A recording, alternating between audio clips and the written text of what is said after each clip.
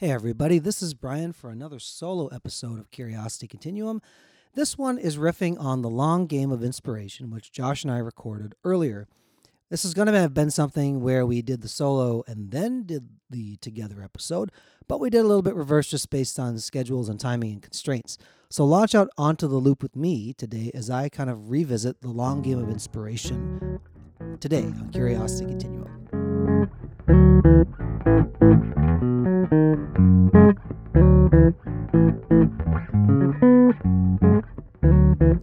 All right, folks, so Curiosity Continuum is an industry innovating non-traditional company passionate about growing wisdom in the next generation.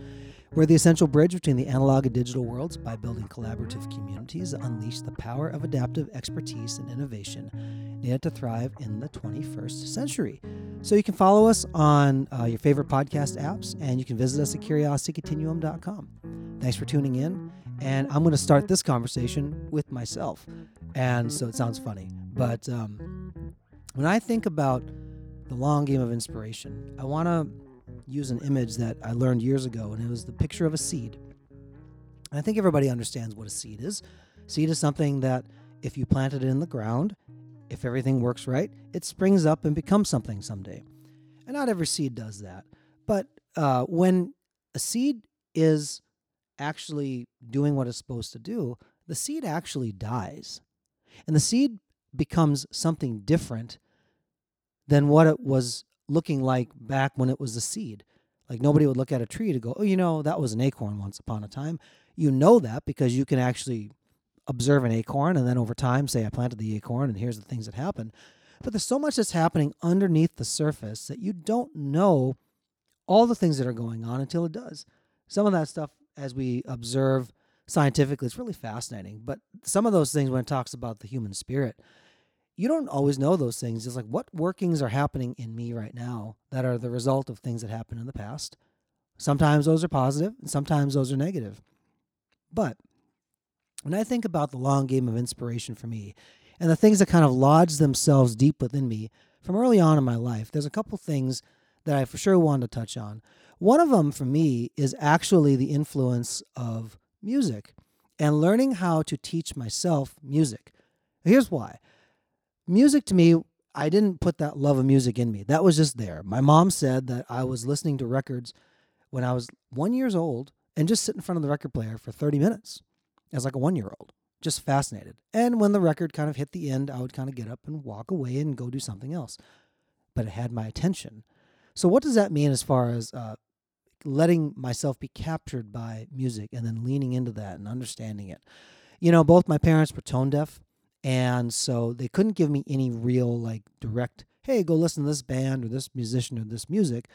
But what they did was they gave me the encouragement and the situations and the support to be able to let me flourish in that gift. What that meant for me was that they would help support me in buying my first instruments, paying for music lessons. Those are things that came with me. And those are the things that then also encouraged me to want to pursue it because I couldn't find it at home. It was not a convenient thing to be able to go find musical mentorship within my home. So I had to go outside the home to find it. And one of the first places I looked was a man named Doug Miller. Now, Doug Miller was the band director at my high school, and I was a choir guy. So didn't really have anything to do with band at the time. But ninth grade year, I approached him. And some of you have heard me tell this story. I said, would you teach me bass? He said, I normally don't because you're not a band student, but I could see that you want to learn. And I took that, and within about a month and a half, 2 months, he goes, I've taught you all that I can know. You're on your own. And from that point on, then I started to lean into teaching tutors, like with books and things, but then I also sought it out. And one of those people where I found that instructor was a man named Pat Farron. Now, Pat Farron was a luthier in Minnesota. He also was a jazz guitarist on the Minneapolis jazz scene in the 70s. Funny story is that I actually met the bass player that played with him years later at a church I was attending at the time. And but Pat lived out and was a friend of one of my friends, John, who played guitar since he was 5.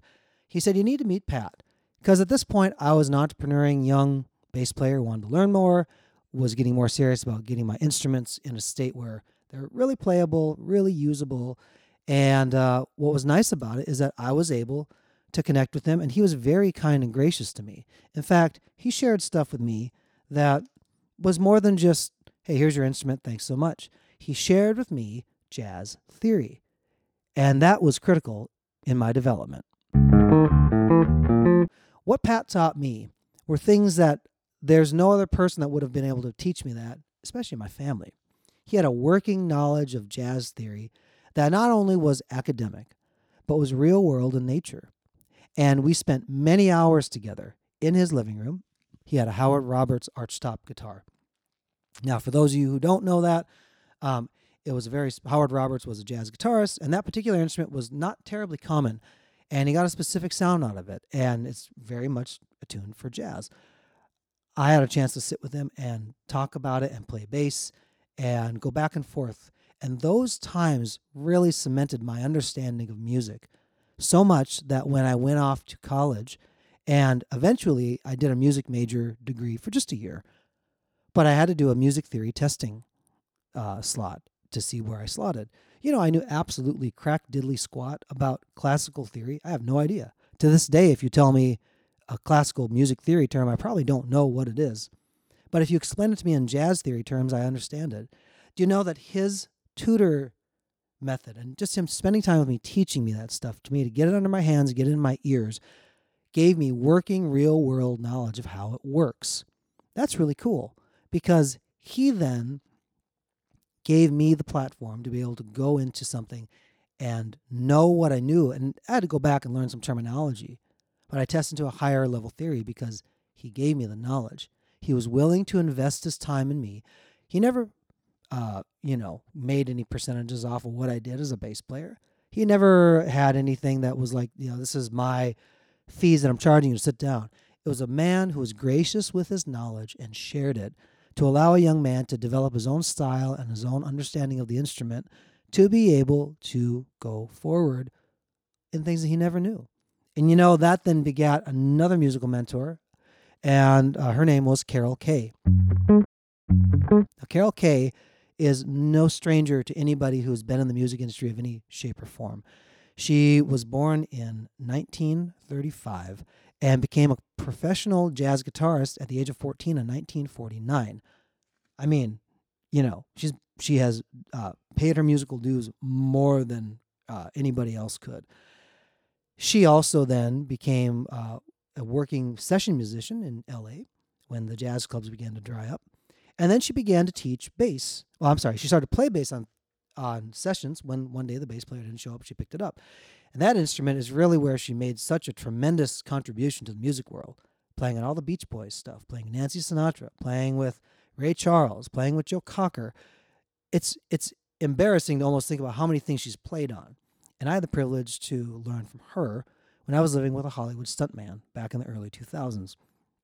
This is before there was major internet sites and different things to figure it out, and I got instructions from my instructor from Belmont University. Remember, I was able to get in because I learned enough stuff before to then go learn from Carol.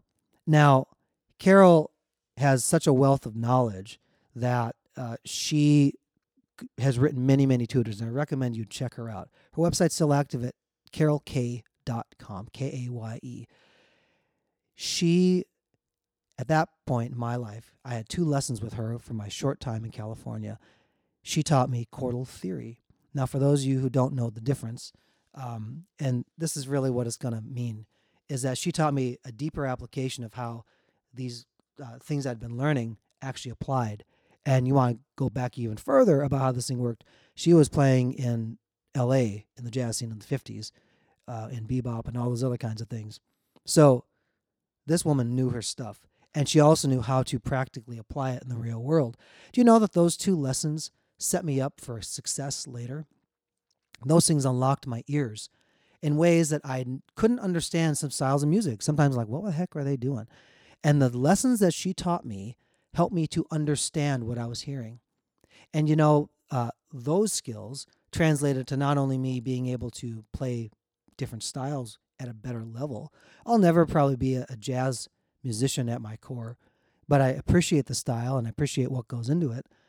But you know what that did? It unlocked my ears, and so that I would go into any musical situation and I could just drop in and start playing. And I've had very complimentary things said to me by other musicians over the years. Say, man, you have really good ears. You can pick up and go. And I'm grateful for their feedback.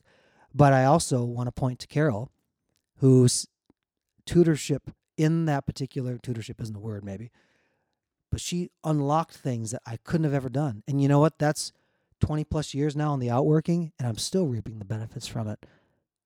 You don't know always necessarily how that will begin to mature and change over time. What I can tell you, though, there are things like that if you look back to say, if that hadn't happened, then this wouldn't have happened, and it wouldn't have unlocked this thing or that thing. And everybody's got their story about what actually is good in their experience and what's bad, what they learn. Say, I'll never be like that. I'll never do this.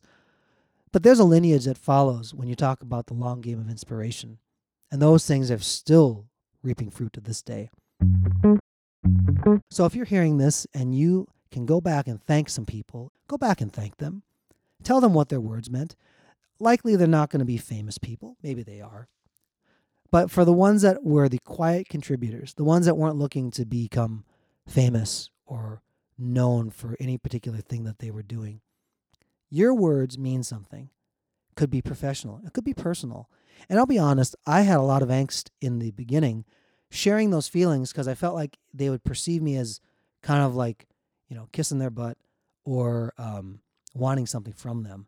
But I just came with a real heart of thanks. I had to get over myself to do that because people who really love to give and are gracious with their time and their talent and the treasures that they have will be blessed by what you have to say. And it's only going to happen if you open your mouth and you trace it back to say, I want to say thank you for what you've done.